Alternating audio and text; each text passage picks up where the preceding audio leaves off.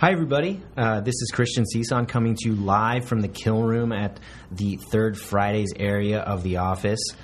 My guest today for the Turkey Day edition of the podcast is Andrea Abudaya. Welcome to the show. Thank you.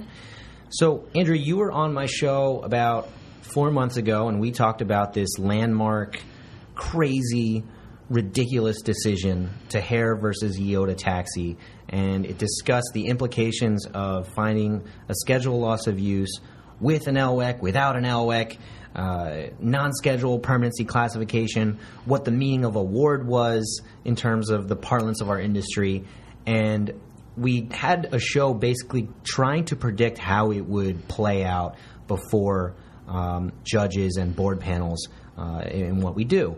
And, 4 months have passed, and we've seen a little bit of an update as to how judges are interpreting this decision.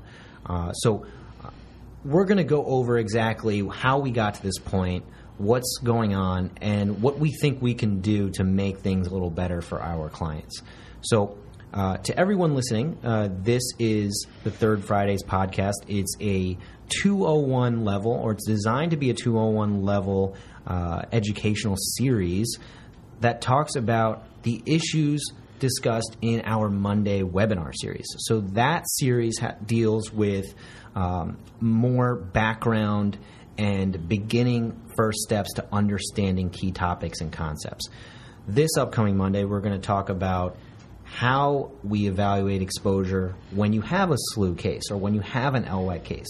What does the math look like, and how is it based on average weekly wage, things like that. For this 201 level series, we're discussing the specific sub-concepts attached to the outer underlying concept and how it impacts the way we practice, the way we litigate, and how we use that leverage to settle cases.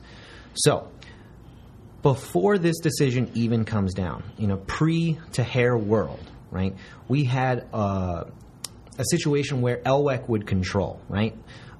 If LWEC was contributing to a permanent partial disability, a back, a neck, psych, anything like that, and there was some residual permanent disability, SLUs would not happen, right? Right. So before this decision came out that everybody was saying was going to revolutionize workers' compensation forever, if the claimant had a permanent disability to a non-schedulable site, then he would not be entitled to the schedule loss of use award. So if you had residual impairments to the neck and back, you wouldn't get any payments at all if you were working. And to be completely honest, it did have a weird distinction based on work status, right? So right. If you had a case with schedule and non-schedule and you were working, the claimant would be pushing for the SLUs while we would be pushing for non-schedule residual permanent impairment. Right, which typically we try to avoid because the neck and back pay more. Right. And, in our webinar series on Monday, we'll go over why if we really can differentiate between someone falling off a scaffold and having multiple back surgeries as a result of it, or a back sprain because you bent down too quickly while you were a bank teller. Right. But that's a soapbox issue for another day, right? So Tahir comes out and everybody is buzzing, like you said. It's going to revolutionize the industry. To me, it looked like it was only going to muddy the waters even more. I think when we discussed it back in July, it wasn't really guaranteed that any prediction would be correct. Like, there's just different ways you could interpret this, right? And that's correct. And that still seems to a certain extent to be true. Okay. Yeah, so let's go over, the contradictions, right? I'm actually looking at the decision right here where I'm using 3 different colors, like I'm in law school for some reason, to differentiate the contradictions taken by the third department, right? And the first sentence says, absent a determination of the extent, if any, of the claimant's lost wage earning capacity due to his non-schedule permanent partial disability classification, the board did not err to the extent that it found that claimant is not presently entitled to a SLU award. So what that tells me, just that sentence alone, tells me that if claimant has non-schedule permanent partial disability, right, and it contributes to loss of wage earning capacity, then SLUs are still impossible, right? Just that sentence alone would say that, right? Yes. Okay. Now let's go to the second sentence in yellow. Claimant may ultimately receive an SLU award notwithstanding his non-schedule classification for the injuries that he sustained in the underlying work-related accident. Now, am I going crazy, or is that the exact opposite of the first sentence that I just read? Well, I can't attest as to whether or not you're crazy, but that is the exact opposite. All right. That's a topic for another day. I get it. But right, that's the exact opposite. It's a complete contradiction. And the first sentence is saying you can't have a schedule loss of use if you have a non-schedule classification that impacts your loss of wage earning capacity. The second sentence says that the claimant may receive a schedule loss of use award notwithstanding a non-schedule classification. Okay, so now we have two sentences in the same paragraph that contradict each other in our eyes. The third sentence then seems to kind of take a stand, but, as we'll see later in the podcast, the waters are still muddy, right? The third sentence, in orange, the claimant may not, however, receive both an SLU award and non-schedule award for the impairments that he sustained in the same work-related accident. Now, when we talked about that specific sentence in July, we attributed the word award to money, right? So on the surface, that makes sense, right? You can't get double compensation for being classified because you have a 3C to your back and a 20% schedule to your knee. Right. That's exactly the case. And we interpreted award to mean money based on other cases that were cited to in this decision. Okay. So we predicted that this would confuse everybody, and what we've seen from judges is actually kind of a cross-the-line position, at least, as to how they're interpreting it, right? So tell us a little bit about what you've learned as to how judges are interpreting this case. Okay, so the judges are taking a specific position. When we have discussed cases before hearings not attached to a specific case that would appear before them, they're interpreting this decision to mean that if you get hurt and your injury involves your neck, back, and your shoulder, for example, you can get classified as having a permanent impairment to your neck and your back. You can get a loss of wage earning capacity awarded due to those injuries. But if you're not losing any time and you're not getting an award, you could still get the SLU award, which would be payable immediately. Okay. And then what happens, in your case, right? The claimant's working. The claimant gets the schedule. Yes. After the schedule runs out, right, like that last week, what happens? If claimant ever loses time from work again due to these injuries, he would be entitled to the loss of wage earning capacity awards, with the caveat that the carrier does have the right to take credit for the entire schedule loss of use before the claimant is entitled to any LWEC awards. Which is, it's definitely confusing, but I actually see kind of the merits behind it, because in a wage replacement system, the fact that if that 20% or 30% schedule is real, like that's a legitimate permanent injury, then whether or not the claimant is working shouldn't affect whether he should be compensated for the loss of use, right? That's just the baseline theory behind his schedule. So I get that. And then I also understand that if there is an LWEC that the claimant can then take advantage of afterwards, it's problematic. But with that caveat that you mentioned, if we can take credit for the schedule that we paid, that also kind of makes sense too. I think there are problems lined up with how we get to that decision, right? Because workers' compensation in general is designed for parties to come together and make agreements with each other as to SLU, as to LWEC, as to indemnity-only settlements, full and final settlements. Even, anything, right? It's designed so that parties can come together and make an agreement where the agreement makes sense. And to me, this decision makes little, if any, sense that parties are now in a place where they're kind of they kind of don't know what to do, because what they've grown up doing is litigate until you get to a point where both parties finally reach an agreement. But if there's no baseline to really work off of in how you litigate, how can you actually be settling with the right theory behind that? It doesn't make sense to me that this decision is impacting settlements and the ways that SLUs and LWECs are now found. So the fact that there is a mode or a method that judges are now using based on this decision, and it's across the board, it's kind of scary, because we know that the Court of Appeals is probably going to be talking about this issue very soon, right? And the judges know that this is going up to the Court of Appeals, and they know that there's a pretty good chance that this is going to be overturned. And if this is overturned, they don't want their decisions to be affected by the new change of law. Which I get, right? So they are trying to take sort of like a cop-out almost, where most of the claimants' doctors submitted opinions as to schedule, loss of use, and permanency before this decision came out. In order for the claimant to be able to get their schedule, loss of use determination, they were typically finding no permanency attributable to the neck and back. So for now, the two... because they knew that the claimant wanted the schedule. Right. They were operating based on what the law has been for the past however many years. It's always been that way. And the doctors know the law pretty well, actually. Right. So they were finding no permanency attributable to the neck and back, but here's a 20% schedule loss of use to the shoulder, for example.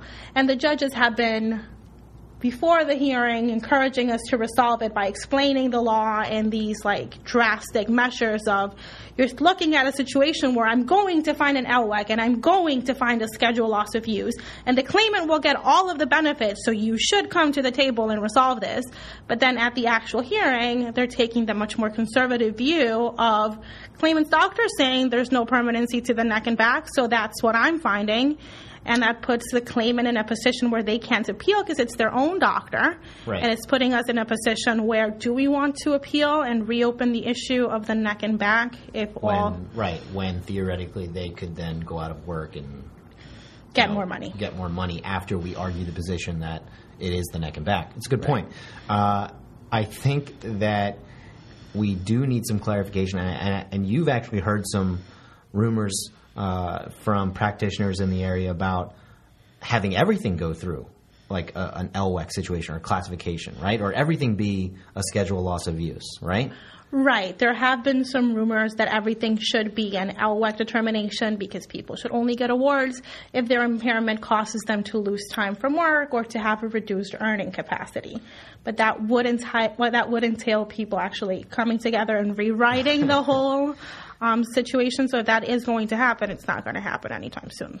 And, we always come to this weird differentiation where, someone's shoulder can be really, really affected by an accident, and they might, lose 40% of use of it in industry terms.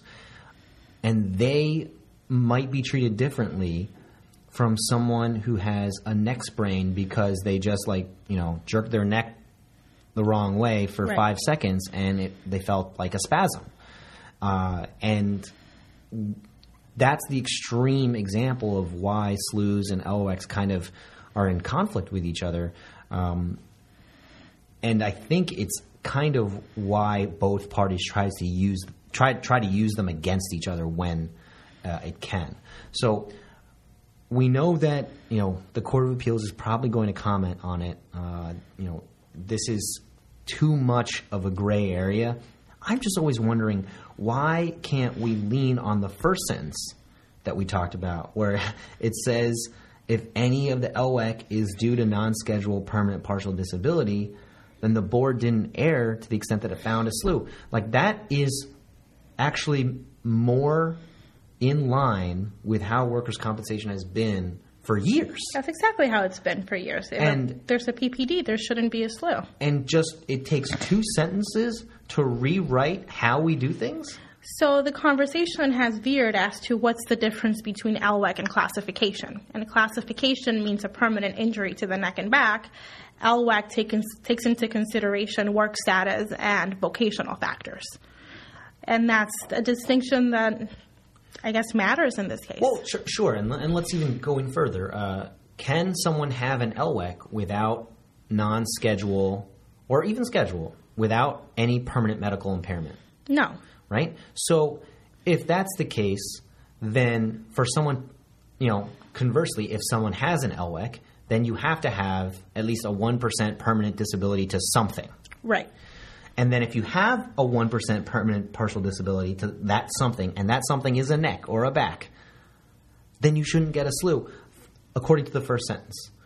One sentence later says that, basically says that but if you're working, then yes, you can get a SLU. And to put people in different boats based on work status is actually, it doesn't make sense. It really doesn't. It doesn't classify, or maybe I don't want to use classify because you're right. People are trying to redefine these words, but we're now compensating people based on whether they're working or not. Well, I think it's trying to cure that in a way, right? Because if you were working the whole time with your neck injury before, and you also hurt your shoulder, but the neck injury is severe enough that it has a permanent impairment to the neck, you wouldn't get anything for your shoulder. While people who maybe sprained their pinky and, lost very little time from work might still get some award. So what this is trying to do is basically, the way that it's been explained to me, is not punish people for returning to work. So they can still get that schedule loss of use. Because before, they were being penalized even if they were more injured. So if you only hurt your shoulder, you're getting your SLU. If I hurt my shoulder and my neck and my back and I have a brain injury but somehow manage to muddle through and continue to get to work, I still don't get... Listen, I am that one claimant that will do that. I still wouldn't get the schedule loss of use award. What they're saying now is, if you were able to return to work despite the neck, back, and brain injury, you should at least get your schedule loss of use award. I get that, but doesn't that also say that if you hurt your back but you love your job, you really should also say that you hurt your shoulder? Yes.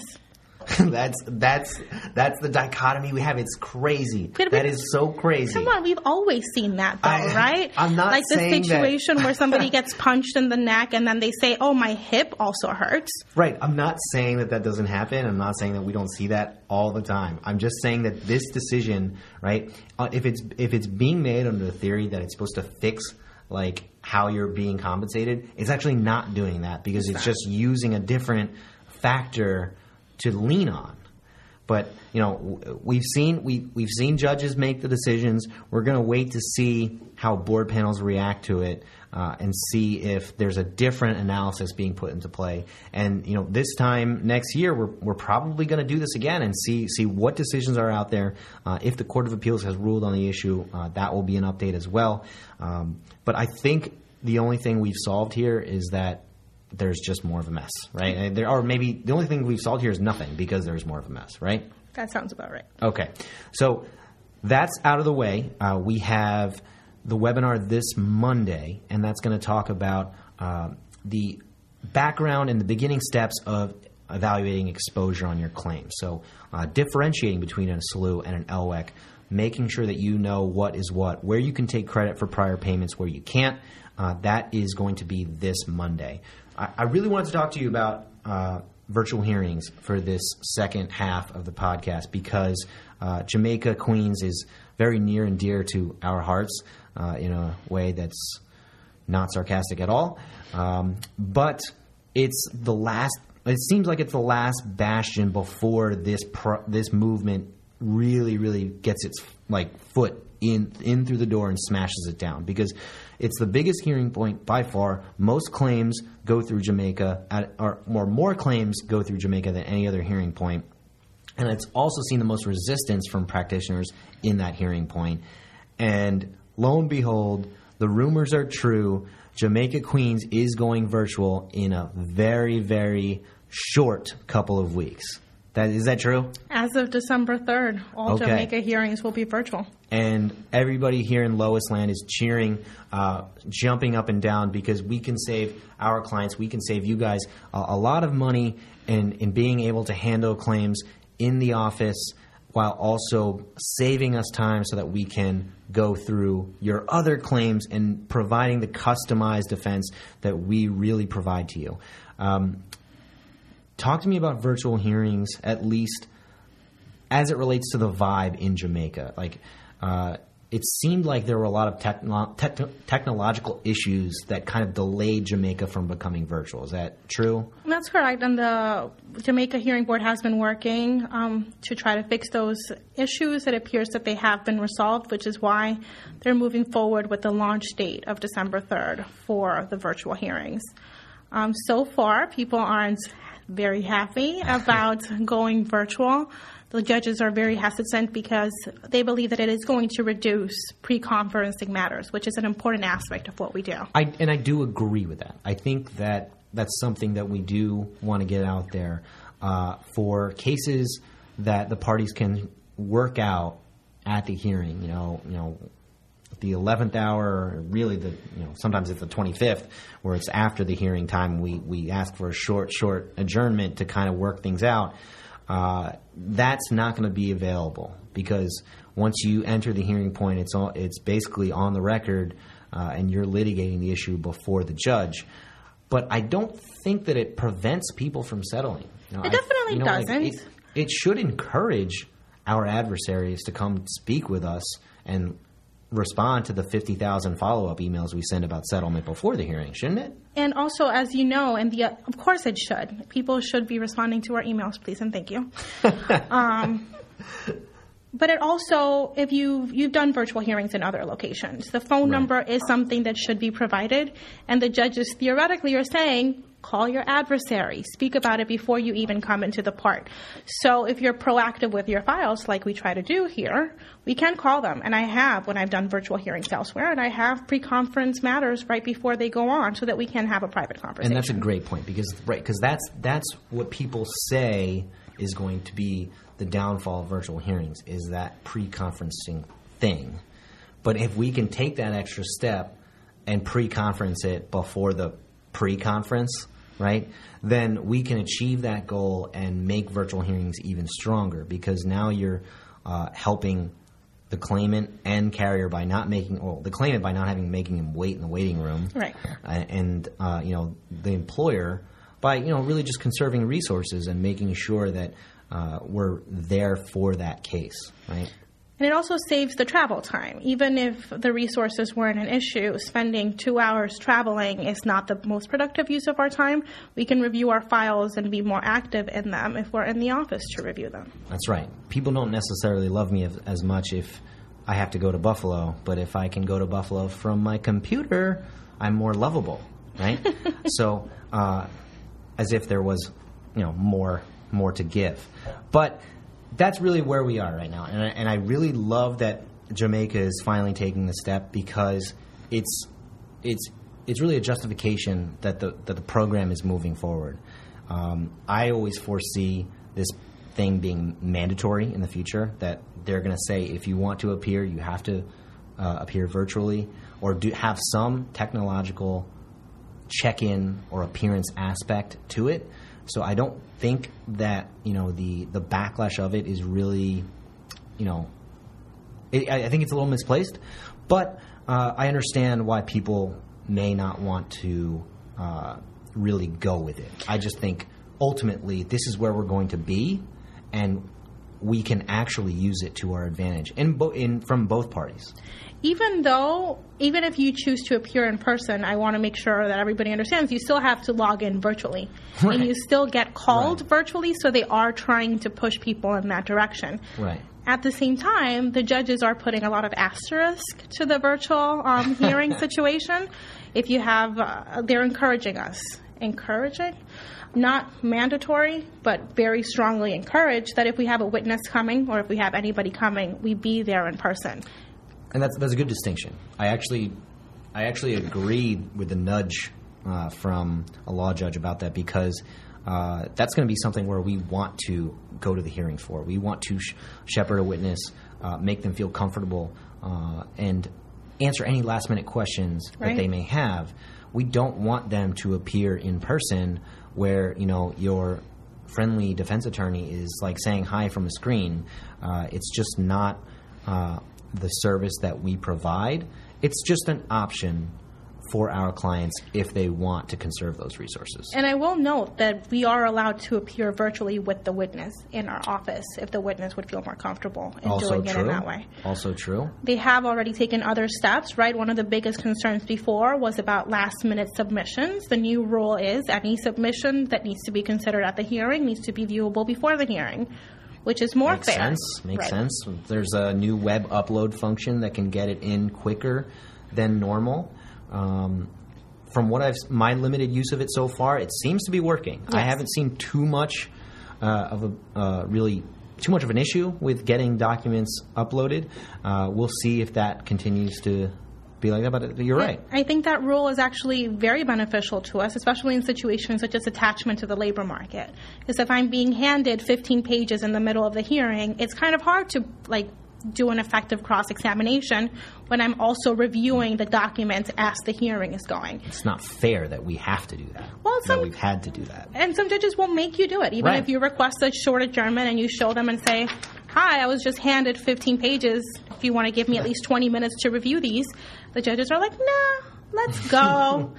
I believe in you. And I'm like, no. You're better than that. You can do it now. And I'm sure I can, but I don't feel it should be we should be obligated to do so. So this new function of the web upload and this new requirement that they be viewable before will allow us to better prepare for that cross-examination. And the same is true for those last-minute, I haven't had up-to-date medicals for 6 months, but here you go, situations. They have to be viewable before the hearing. Right. So bottom line is it's a nice movement. It's a nice progression. It's good to take advantage of the technology that we have. And I'm actually proud of the board for really investing in this project and putting it to fruition at such a fast pace. Jamaica's now virtual starting in a couple of weeks. And there'll be 2 hearing points left. Hopefully those 2 will become virtual early next year, and then we'll be off and running. You can see this face and that face through a computer screen, just like you're doing right now, and just really appreciate the service that we provide. Custom defense, and it's not going to be like anything else you will get from anybody, okay? That's the point we're trying to make here. For Andrea Abudaya, my name is Christian Cisan. Thank you for listening to Third Fridays, and I'm reminding you to defend from day one.